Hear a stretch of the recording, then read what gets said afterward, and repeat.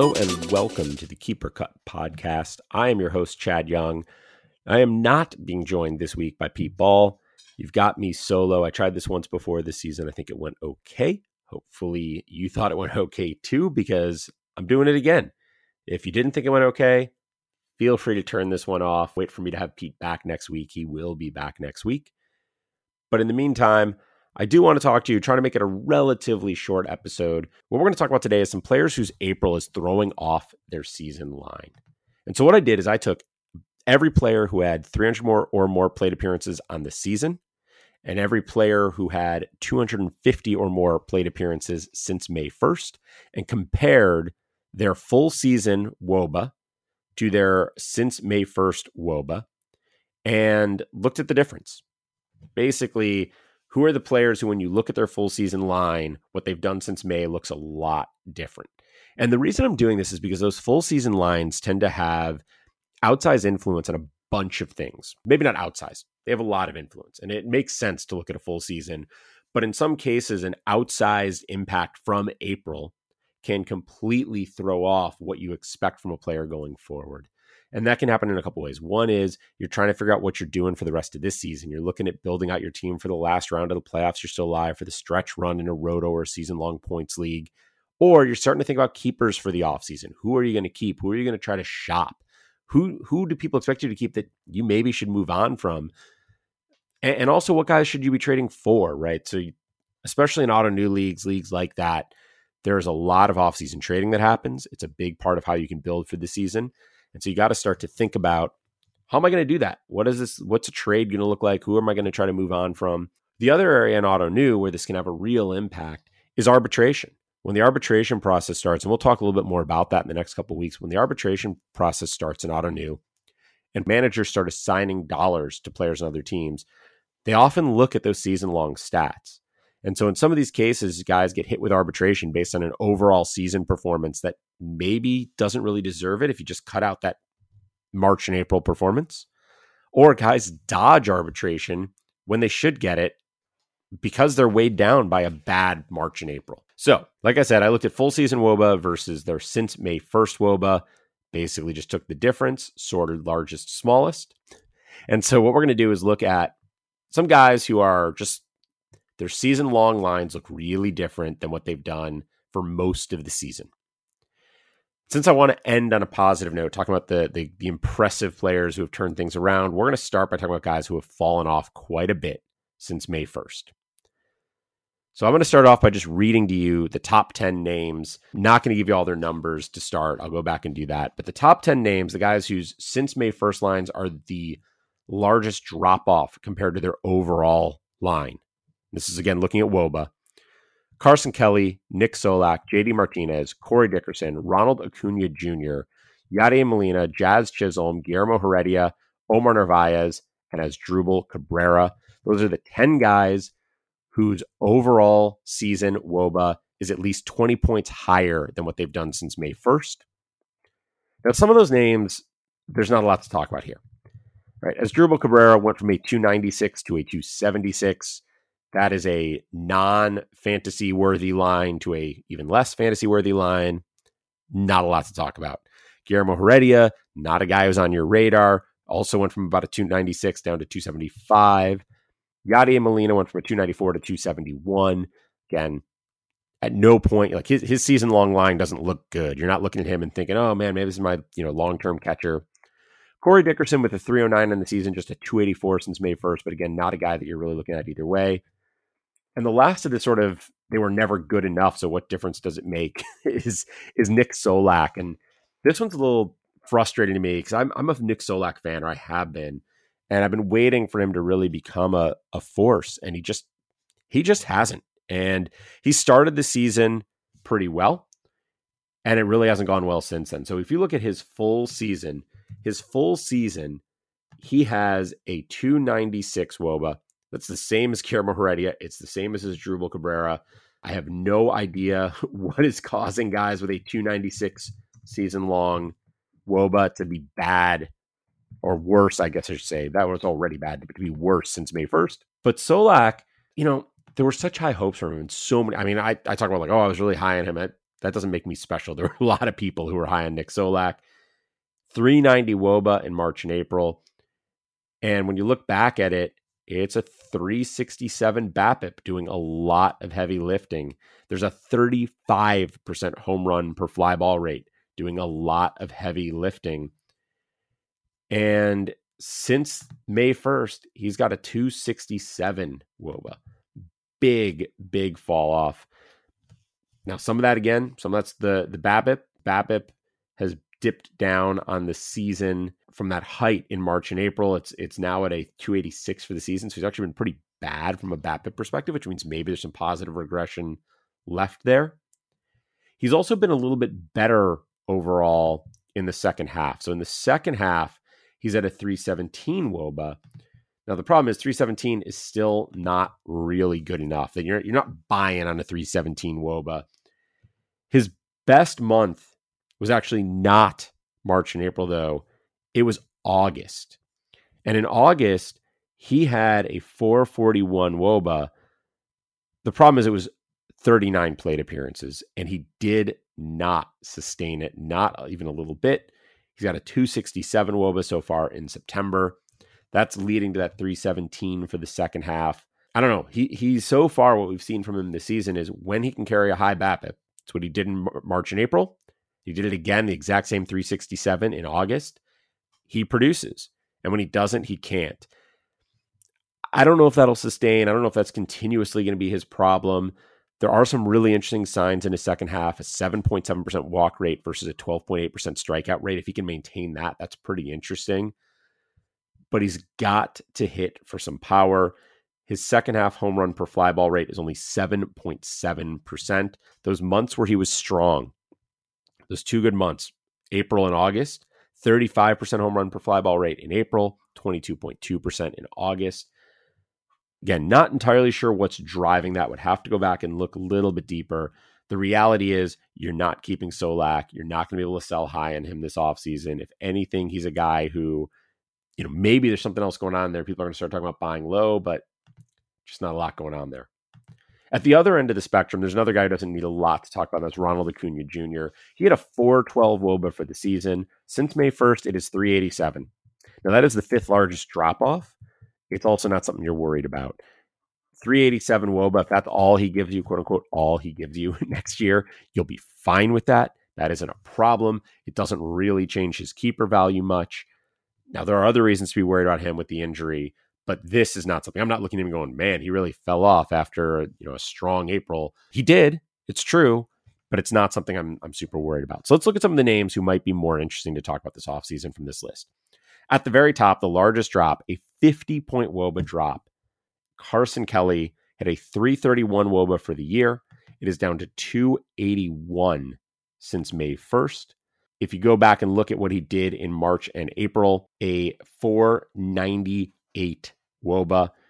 That is very much driven, or helped, I guess I should say, not driven, but helped by a 30% home run per fly ball rate. But he also, for that 1 month, had a 20.5% walk rate, a 13.7% K rate. He was walking 50% more than he was striking out. That is a huge, huge boost to any player. It's also not something we've really seen from him. He hasn't done that again in any month this year. If you look at his career numbers, he's got an 11.2% walk rate and a 20.4% strikeout rate. That's much closer to actually where he's ended up for the season. He's currently at 13.6% for the season, 20.3% strikeout rate. I look at him and I think he is probably better than what he's done since May 1st, but he's not as good as he is for the season even. I think that 331 WOBA, and 331 isn't, it's no great shakes, but it's pretty good for a catcher. And I think when you look at him among fantasy catchers, and there's a lot of people who are pretty high on him going into the season, and he seemed to be, he just came out strong. And so those who weren't high on him were buying him up where they could early in the year. And a 331 WOBA for a catcher, I mean, that's a top 10 number, right? Among catchers with 300 plus plate appearances, he is ninth, just behind JT Realmuto at 337 and ahead of Elias Diaz at 330. I don't think he's going to maintain that, though. I think he'll be closer to a 315 to 320, and that starts to push him in more like the 15th best catcher, maybe down even lower. And that's not good enough, right? I mean, in 2-catcher leagues, it'll play. In auto new leagues where you're going to carry a backup catcher, it'll play. But I don't know. I'm not excited about him. He's not a guy that he's not a guy I'm going to be buying a lot next year, because I think his price will be inflated, because I think people will look at his season long line and think he's better than he's been. So I'm probably going to be out on him. Where I do have him, there are a couple places I still have him. I'll probably look to trade him this offseason if I can. Catchers are hard to trade in the offseason. Nobody really wants to spend except on elite catchers. And so maybe there's nothing I can do there, but I will be shopping him where I can. So let's move on to a guy who came out of the gate like absolute gangbusters after a really, really rough 2020. And that is JD Martinez. JD Martinez came out and started the year by just going absolutely bonkers. He had 3 home runs in a game on April 11th. By the time that game ended, and we're talking a real small sample size at this point, right? But those first 10 days of the season, he had a 645 WOBA, a 317 WRC plus, just absolutely destroying the baseball. Since then, so we're not even now talking since May 1st, we're now talking since April 13th, he's down to a 343 WOBA. If you look at it since May 1st, that number is 336. Now, this isn't bad. That's a totally fine hitter, but it's not great for a DH or a util-only guy in fantasy. It is not what you're hoping for when you pay the big bucks for a guy like JD Martinez. And this is a case where his season-long WOBA is a 363. And so you start to look at like major league leaders, and he pops up there, not at the very tip top, but his WOBA is the 32nd best among qualified hitters. So you're talking about a guy who, from a fantasy perspective, is looking like a pretty easy top 50 hitter, bordering on a top 30 hitter when you look at his overall line. But since May 1st, I mean, if he had that 336 line for the whole season, 336, all of a sudden you're talking about a guy who's outside the top 50, he's outside the top 60, he's right around the top 75. And that's a very different place to be for a guy who does not play a premium position. For those of you in 5x5 leagues, he doesn't steal you any bases. I don't know. Now, he had all of the other issues last year, but you start to look at what he's done since the start of 2020 and even since late in 2019, and it's pretty ugly. And so I was pretty out on JD Martinez coming into the year. It looked like a really bad call for about a week and a half. But since then, he just hasn't been special. He hasn't done what you expect JD Martinez to do when you pay big bucks for JD Martinez. And so I'm out on him again. If I had him anywhere, which I don't, I'd be trading him. He will not be getting arbitration dollars from me. I just think he's sort of done, which is unfortunate. I mean, he got such a late start because it took him a while to sort of figure out his swing and to get the real opportunities. And he's been so good.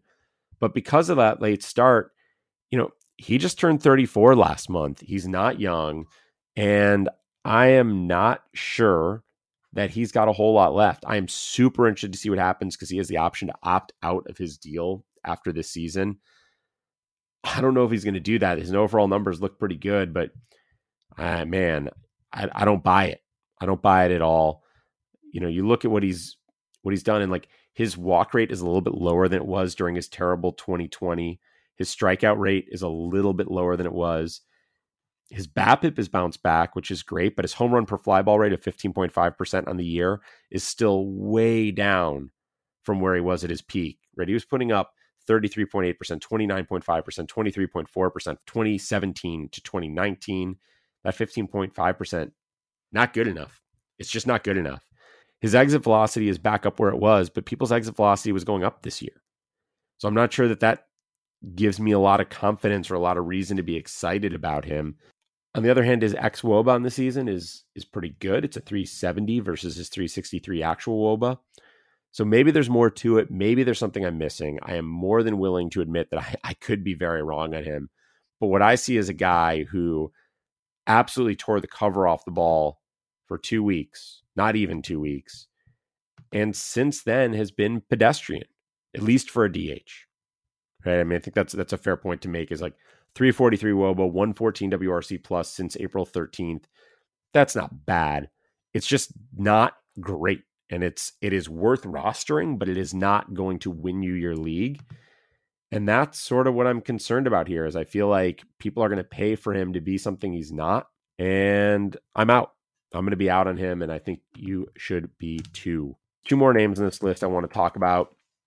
Jazz Chisholm, another guy who just came out like gangbusters. He's not a guy I was super excited about. And so, I wanted Solak to perform well, and he was a guy I was buying in on before the season. And while others were buying in Chisholm, I wasn't. I mean, I look at his minor league numbers, and there's too many strikeouts, right? In 2019, he had a 33.8% strikeout rate with Arizona before he went to Miami, and there it went down to 25.5. Then we didn't really see him much in 2020. He got 62 total plate appearances, but again, a 30.6% strikeout rate. He did not hit the ball particularly hard in 2020, an 87.1 exit velocity, a max exit velocity of 106.2. And then he came out this year, and things have looked in some ways much better, at least early on, right? And if you go back to what he was doing really up through the end of April and into the start of when he returned from injury, right? His first couple games back from injury, he missed a couple weeks in early May. And when he came back, he started off pretty well. And so as of May 18th, right? So look at now at mid-May, he had a 417 WOBA. He had a 91.2 exit velocity, a 440 BABIP. That 440 BABIP, super scary, but he was still striking out 30.9% of the time, which is an awful lot. Then starting on May 19th through almost the end of the season now, his exit velocity is down to 89.9. His strikeout rate is still at 28.9%. He's only walking 5.7% of the time, and he's got a 286 WOBA. There are things to like. He's still, in that 353 plate appearances since things turned sour. He's got 10 home runs and 11 stolen bases. He's also been caught stealing 7 times. So now you got a guy who is not hitting the ball as hard as it looked like he could. The league seems to have caught up to him a little bit. He still steals bases, but his stolen base rate is so low that I have to imagine the Marlins at some point are going to tell him just plant himself on first base and wait for someone to knock him around, because he's not stealing bases effectively at all. And that rate is that's terrible. Like you should literally never steal a base. If you're going to steal successfully that rarely, there's almost no situation you should be running. So I worry that's going to dry up. I don't think he's got enough offense. I think he's got to make some adjustments. We'll see. Maybe he comes back after the offseason and has made those adjustments. But, man, I'm dubious. His overall line in the season isn't great. That 314 WOBA isn't setting the world on fire. But I think he is going to attract some attention in the offseason. I think he will attract some arbitration. I think he will be a trade target because he's an exciting player. He's a fun player. I really like watching Jazz Chisholm play. I just don't think he's actually that good, and I don't think he's that fantasy valuable. And so if I could trade him, I would. I'm still a fan. I still hope he does well. I'll still enjoy watching him, but he's not going to be on my teams. The last name on here, Omar Narvaez. Narvaez for the season has a 339 WOBA. We talked about with Carson Kelly. That's enough to make you a top 10 catcher. That's pretty good. He's got a 319 WOBA, though, since May 1st. That's still good. And I think when you look at Narvaez, this is a guy who you go back to 2017, really, right? He had 295 plate appearances that year. It's the first year he had more than 115, 117. He had 117 in 2016. 2017, he gets his first real shot to play some extended time, 321 WOBA. Then a 348 and a 345 the next 2 seasons. Last year was bad at 262. Now he's back up at a 339. Now, like I said, it's only been 319 since May 1st. That does cause me some concern. That is, I think, a very valid reason to be worried about what he can do going forward. But there's some real pedigree there. And I think even if that 339 isn't realistic, even if he can't get back to the 345, 348 he did in 2018, 2019, I do think that he can post something in, let's say, the 320 to 330 range. And that's a viable catcher. That's a step above where we're talking about Carson Kelly being in the 310 to 320 range. Not a star. I don't think he's going to return to what he was doing before, but I'm interested in Narvaez. I would sell high if I thought I could sell high. My guess is you can't. What I'm really thinking I'm going to do with Narvaez is wait until the offseason or to offseason auctions. And he's a guy I might buy in drafts and auctions next year when I start to look at the cheap catchers, because I think he'll probably still fall in that category of cheap catchers. So those are the guys who have sort of the biggest drops. A few other names who have had drops. Chris Bryant went from 368 to 349. He's been at 374, though, in the second half. So, Bryant went through a down stretch, but he does seem to be back and performing. Brandon Nimmo went from a 376 for the full season to a 358 since May 1st. He's back up to 368 in the second half. Nimmo's got to find his power. He completely lost it this year. He gets on base at a super high rate. So if you're in an on-base league, if you're in a league where doubles, extra base hits have value, I'm all over Nimmo. I'm going to be buying in on him quite a bit next year.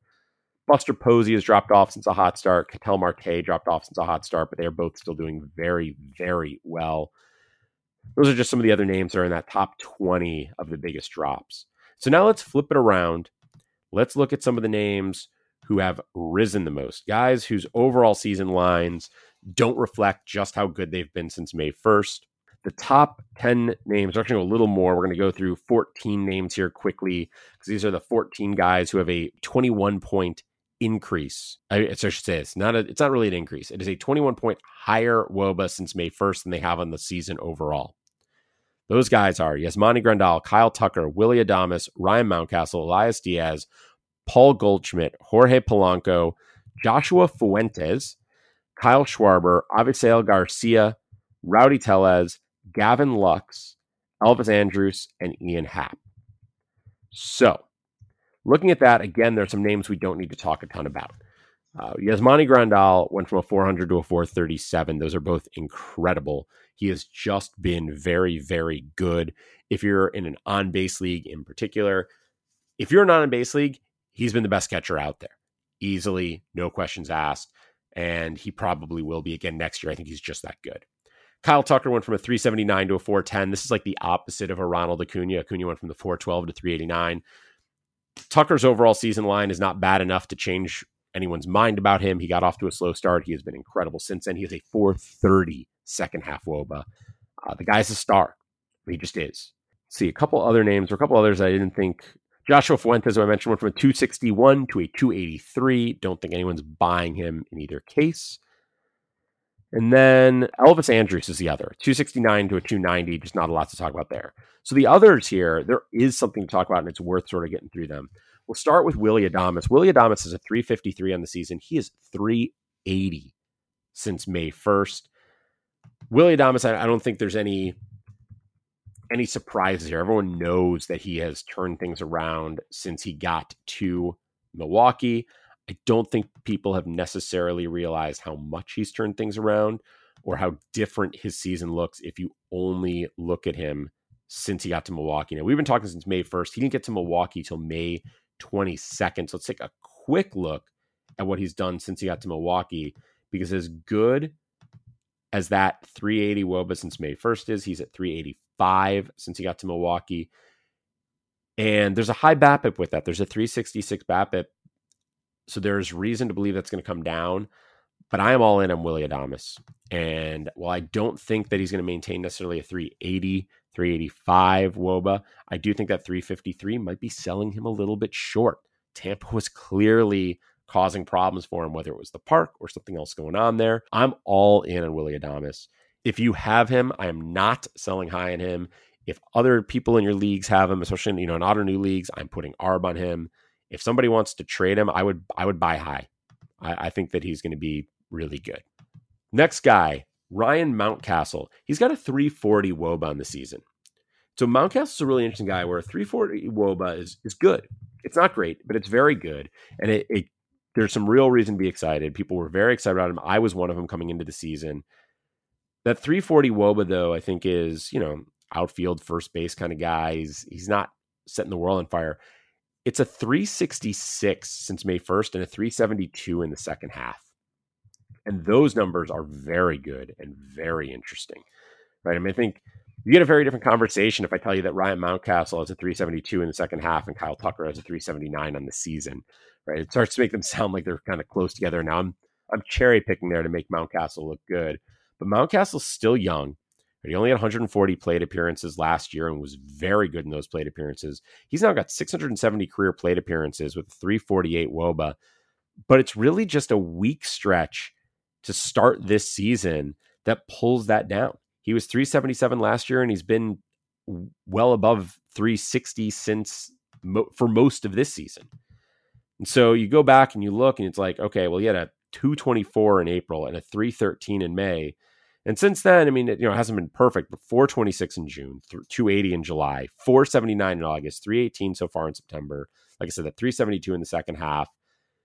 I'm very curious to see if there are some Mountcastle managers who look at his overall numbers in the offseason, see that 340 WOBA and the production that represents, and want to sell or get out of the Ryan Mountcastle business. Because if they do, I'm in. I'm all in on Mountcastle. I was excited about him before the year. He's made some nice strides this year. If you look at his walk rate, it was 6.1% in the first half. It's going up to 7.9% in the second half.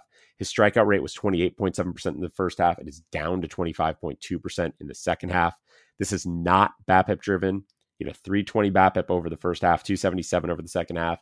Neither of those numbers are numbers that are going to cause you a bunch of concern one way or the other. I'm in. I think Ryan Mountcastle is a legit fantasy player. I think he's going to bring a lot of value to his managers next year. He's got 30 home runs now, and I'm going to be looking to pry him away from managers in the offseason if I can. Next guy on this list, Elias Diaz, 330 WOBA on the season. Again, for a catcher, that's good. He's been 354 since May 1st, and that is obviously even better. Now, Diaz, he's in Colorado, 330, which we think of as league average. Once you adjust to the league, 92 WRC plus. That is not as good. Clearly, it's not as good. If you look at his since May 1st numbers with that 354 WOBA, it's still just a 108. Here's the thing, though, from a fantasy perspective, I don't care about park adjusted numbers, right? Like Diaz gets to play in that park. So the fact that his numbers aren't as impressive as they should be doesn't change the fact that he hits a home run. It's a home run. It just is. You get to count it just the same. It doesn't get discounted because it's at Coors. Now, what does get discounted is his overall value, because he has a 375 WOBA at home and a 292 on the road. This isn't anything new for Rockies players. We're all aware of this. He is a guy who in two catcher leagues, I'm a little worried. I would probably use him because at some point, if you need two catchers, you're going to run out of good options. But in auto new leagues or in leagues where you carry two catchers but only need to start one, he is a must start when he's at home. If he's available in your leagues now, I would get him for the stretch run. The Rockies are about to start a homestand. And then next year, I'd be looking at him as part of a catcher platoon where he's starting his home games because he's just really, really good. He may be a perfect guy to pair with someone like a Narvaez or a Carson Kelly we talked about before, where you can count on solid, if not, not great production out of those two. Get one of them to be solid half the time and Diaz to be a star the other half, and you got yourself a really good catcher. Next guy on this list, Paul Goldschmidt. There may not actually be a ton to talk about with Goldschmidt. He had a little bit of a slow start. We had talked him up a lot on this podcast. We were big fans of Goldschmidt. Slow start. He has had a 387 WOBA since May 1st. That brings his season line up to 365. He's at a 413 for the second half. Paul Goldschmidt is really good. This shouldn't be news to anybody. He's been good for a long time. The fact that he was, not great, I guess I would say in 2019, he still had a 346 WOBA, but not great. It's been really good other than that, right? 400 in 2017, 390 in 2018, 387 in 2020. This year, like I said, 365. But again, that's a 387 since May 1st, which looks exactly where he was last year. Looks right in line with where he was his last couple of years in Arizona. He is walking a good amount. He is keeping his strikeout rates down. Last year, he brought his strikeout rate down all the way to 18.6%. That was a career low. His 20% this year is the next best of his career. He isn't walking quite as much this year, only 10.1% after being up to 16% last year. But these are still very good plate discipline numbers. And if you look at what he's done since May 1st, he's walking 11.1% of the time and striking out just 18.8% of the time. So he's doing even better than he is for the season as a whole, which you'd expect. That strikeout rate is down right near where it was last year. The walk rate is not going to go back up to 16% like it was last year. But if I look at his projections for next year, Zips has him, or sorry, for the rest of this season, Zips has him as a 356 WOBA for the rest of the season, Steamer a 358. They're projecting, though, his strikeout rate to rise back up to 22%. I don't think it's going to happen. I think his strikeout rate is going to be in the high teens down to up to maybe 20. And if that's true and he continues to walk 11% of the time, that 356, 358, that's going to understate his WOBA moving forward. He doesn't have as much speed as he did in the past. But this year, if you had him in a 5x5, 26 home runs, 12 stolen bases, 88 runs, and 87 RBIs with a 288 average. So I'm all over him. On base leagues, he's, because of that walk rate and the low strikeout rate, he's got a 361 on base percentage this year. Another guy who, if people are sleeping on him a little bit, if people are looking at his overall line and seeing some drop off from where he was last year, I would take that chance to buy. Jorge Polanco, this is another guy who I really liked and was super frustrated with early this season. He was hurt last year in an ankle issue, and it really slowed him down. And it led to just an awful year from a 289 WOBA, the lowest of his career. And that was after he had finally broken out with a 352 in 2019 and really looked great. He's at a 359. So his season line this year is a 359 WOBA, which would be even better. It'd be a career high. He, in 8 plate appearances in 2014, he did better than that, but that's 8 plate appearances. But that 359 would be a career high, better than his breakout 2019. He has also got more home runs. He's up to 31 home runs already. He's got more stolen bases. He's got 10 stolen bases. He is going to end up with a lot more RBIs. He's got 90, only had 79 in 2019. He's going to end up with fewer runs, it seems. But he has turned into a run producer for this team. And again, you look at those numbers since May 1st, they're even better, right? So since May 1st, instead of a 359 WOBA, he's got a 381 WOBA. He's got 30 of his home runs. 31 home runs since he's got 30 of them since May 1st. He is just crushing the ball now. He is turning himself into one of the top middle infielders in fantasy baseball. And I think people are still sleeping on a little bit. I think that cold stretch at the start of this season, plus the bad last year, had some people sort of questioning if he's really as good as he seems like he is. I think he is. I think he's just that good. I don't know how easy he'll be to buy low. I don't think he'll be able to buy low. I don't know how easy he'll be able to buy at all in the offseason. But if I can get him, if he's available places, I will go pick him up. I absolutely will.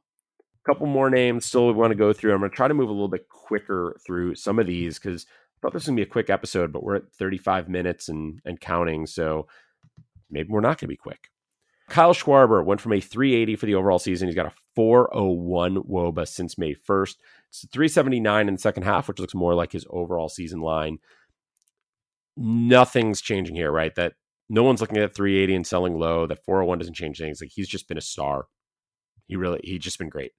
Avisail Garcia, 352 for the season, but he's been 373 since May 1st and 392 in the second half. Garcia is a guy who, honestly, I have never been a big Avisail Garcia fan. I probably should change that. I need to look into him a bit more. If you go all the way back to February on Pitcher List, there's an article by Anders Jorstad called "It's Time to Buy into Avisail Garcia." He said he's poised to surprise many in 2021.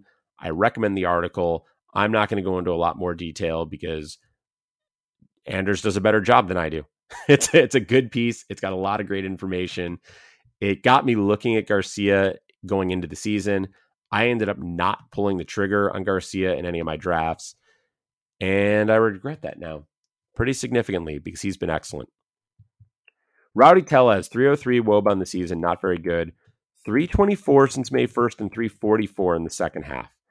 Now, this is pretty interesting because Tellez is another guy who a lot of people were excited about. We know what he's capable of doing with the bat.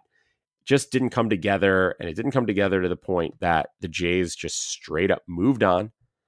And he ended up in Milwaukee, and he's been, like I said, a lot better since he moved on. At second half WOBA of 344, very good. It's driven a lot by, though, stuff he did in July. He had a 457 WOBA in July, then 292 in August, 254 in September. He's only got 2 months this year, July and May, where he had a 343, where he's over 300 WOBA.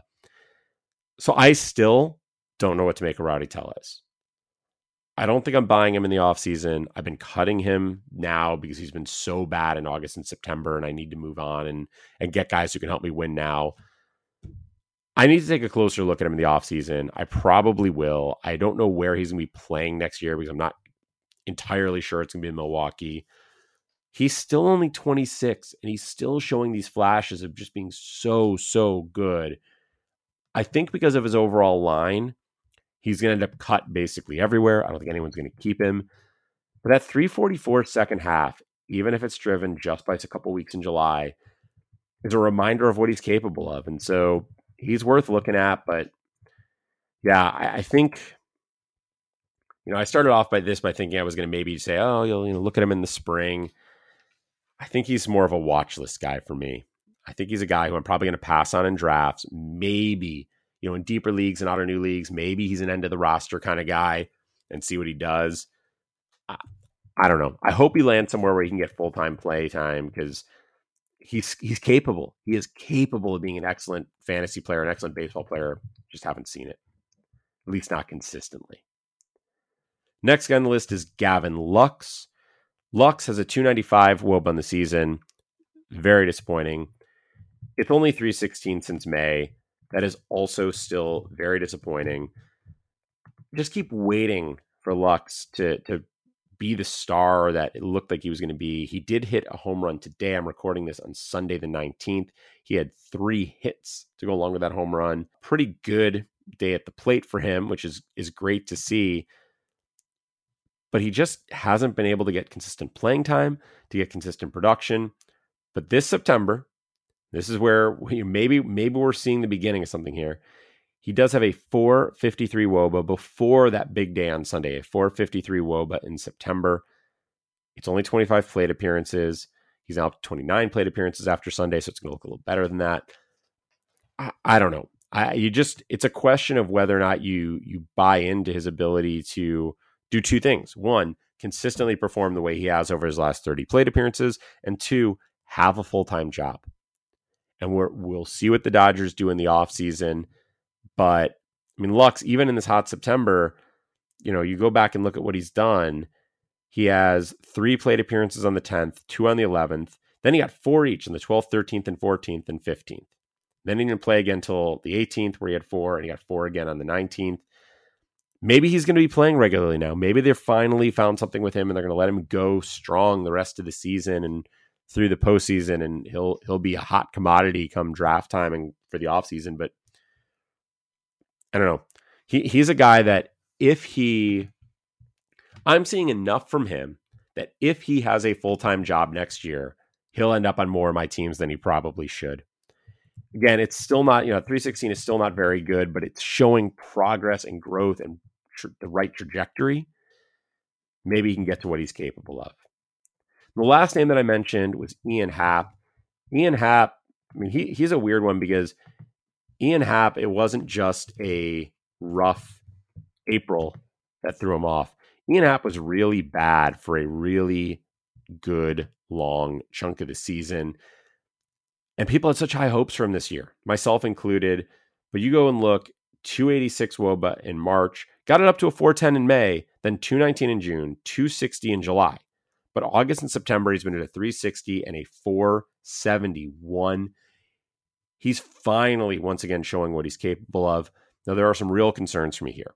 His second half, he is only walking 8.4% of the time and striking out 30.7% of the time. He's got a 339 BABIP over that stretch and a 28% home run per fly ball rate. And so he's getting some batted ball luck that goes, I think, I think above and beyond what he's capable of keeping, mostly from the BABIP. I don't think he can keep up a BABIP like that. But the 28% home run per fly ball rate, he was at 26.2% in 2019, 27.3% in 2020. He's at 23.7% overall this year. So he's capable of doing that. And so I look at him and I don't think that he's going to go back to being the 368, 369 WOBA guy he was in 2019 and 2020. I do think a 340, 350-ish is very much doable for him. And that 324 on the season, he's not going to be in the postseason, so he's not going to get a lot of attention there. You get into November, December, January, when people are removed from him playing well down the stretch and are looking at his overall line in the season and feeling like, man, maybe 2019 and 2020 were just the outliers. This is still a guy who strikes out a lot, and maybe they're just not in on him. You can point out like his exit velocity went down this year. His hard hit rate went down. Like, you can get some people who are concerned about him, and if they are, I would buy in. He is, 27 years old. He has been very, very good for all of 2019 and 2020, and for most of this year, he's been solid. And so there's cause for concern. It's not a perfect profile by any means, but don't let the 324 season-long WOBA drag you down, because he's been much, much better than that since May 1st. A few other guys who are showing up on this list who I think are worth noting. Josh Bell has a 349 WOBA on the year. He's been 368 since May 1st and 380 in the second half. Josh Bell is probably not available in any of your leagues right now. He might be in the offseason. And if he ends the season with like a 350 WOBA, people are going to be like, oh, that's pretty good for a first baseman, but not quite good enough. Buy in on Josh Bell. This guy is too good a hitter. I'm all in. Francisco Lindor, 316 WOBA for the season. He has a 333 since May 1st and a 348 in the second half. He's really starting to come on of late, and he's too good a baseball player to not be a good hitter. Now, the thing with Lindor, at least for me, is a good hitter doesn't necessarily mean he's going to get back to the 368 he was at in 2018. He was a 349 in 2019, 324 last year, 316 this year. It looks like a really ugly downward trajectory from that 368. I think it's going to pop back up next year. I don't think it's going to get into the 360s, probably not even the 350s, maybe. But the 340s, yeah. And that's a pretty good shortstop. It's not an elite shortstop necessarily, but it's a very good shortstop. And I think that if you can buy low on him, if you can get him for a good price next year, I would. Lourdes Gurriel Jr. had a rough start, 336 WOBA for the season, 353 since May 1st, 391 for the second half. I'm a big Gurriel fan. I think he's going to have a great year next year. I guess one other name, just worth mentioning, because we've talked about him so much on this show, and we've been such big fans of him. But Marcus Semien, 370 WOBA on the season. It's been 385 since May 1st. It's been 370 in the second half. There's not a lot to say there, except you should have listened to us before the season and bought in a Marcus Semien, because he's been so good. He's helped an awful lot of my teams, and I think he has put 2020 behind him. There's a big class of shortstops and middle infielders coming up for free agency, and I think he's established himself as maybe the best. And I know that's going to rankle some feathers and throw some people off, because you got Trevor Story and Carlos Correa, Corey Seager. Even with that terrible 2020, you go back to the start of the 2019 season, you're a Major League Baseball leader in FWAR among position players is Marcus Semien. Not your Major League leader among shortstops. Your Major League leader in FWAR since the start of the 2019 season is Marcus Semien.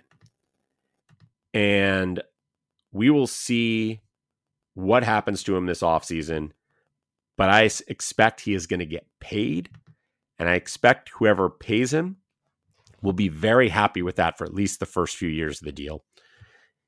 He's 31. He gets like an 8-9 year deal. I make no promises about what he'll be at 38, 39 years old. He's 31 now.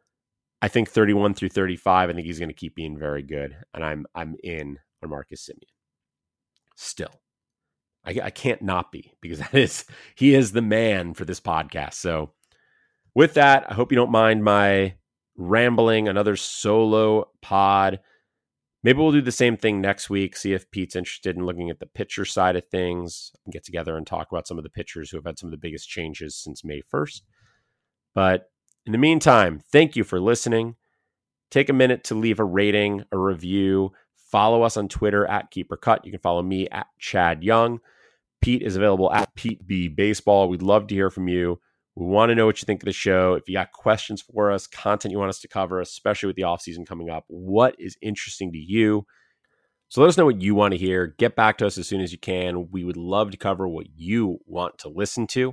In the meantime, thanks for listening to this, and we will see you next week.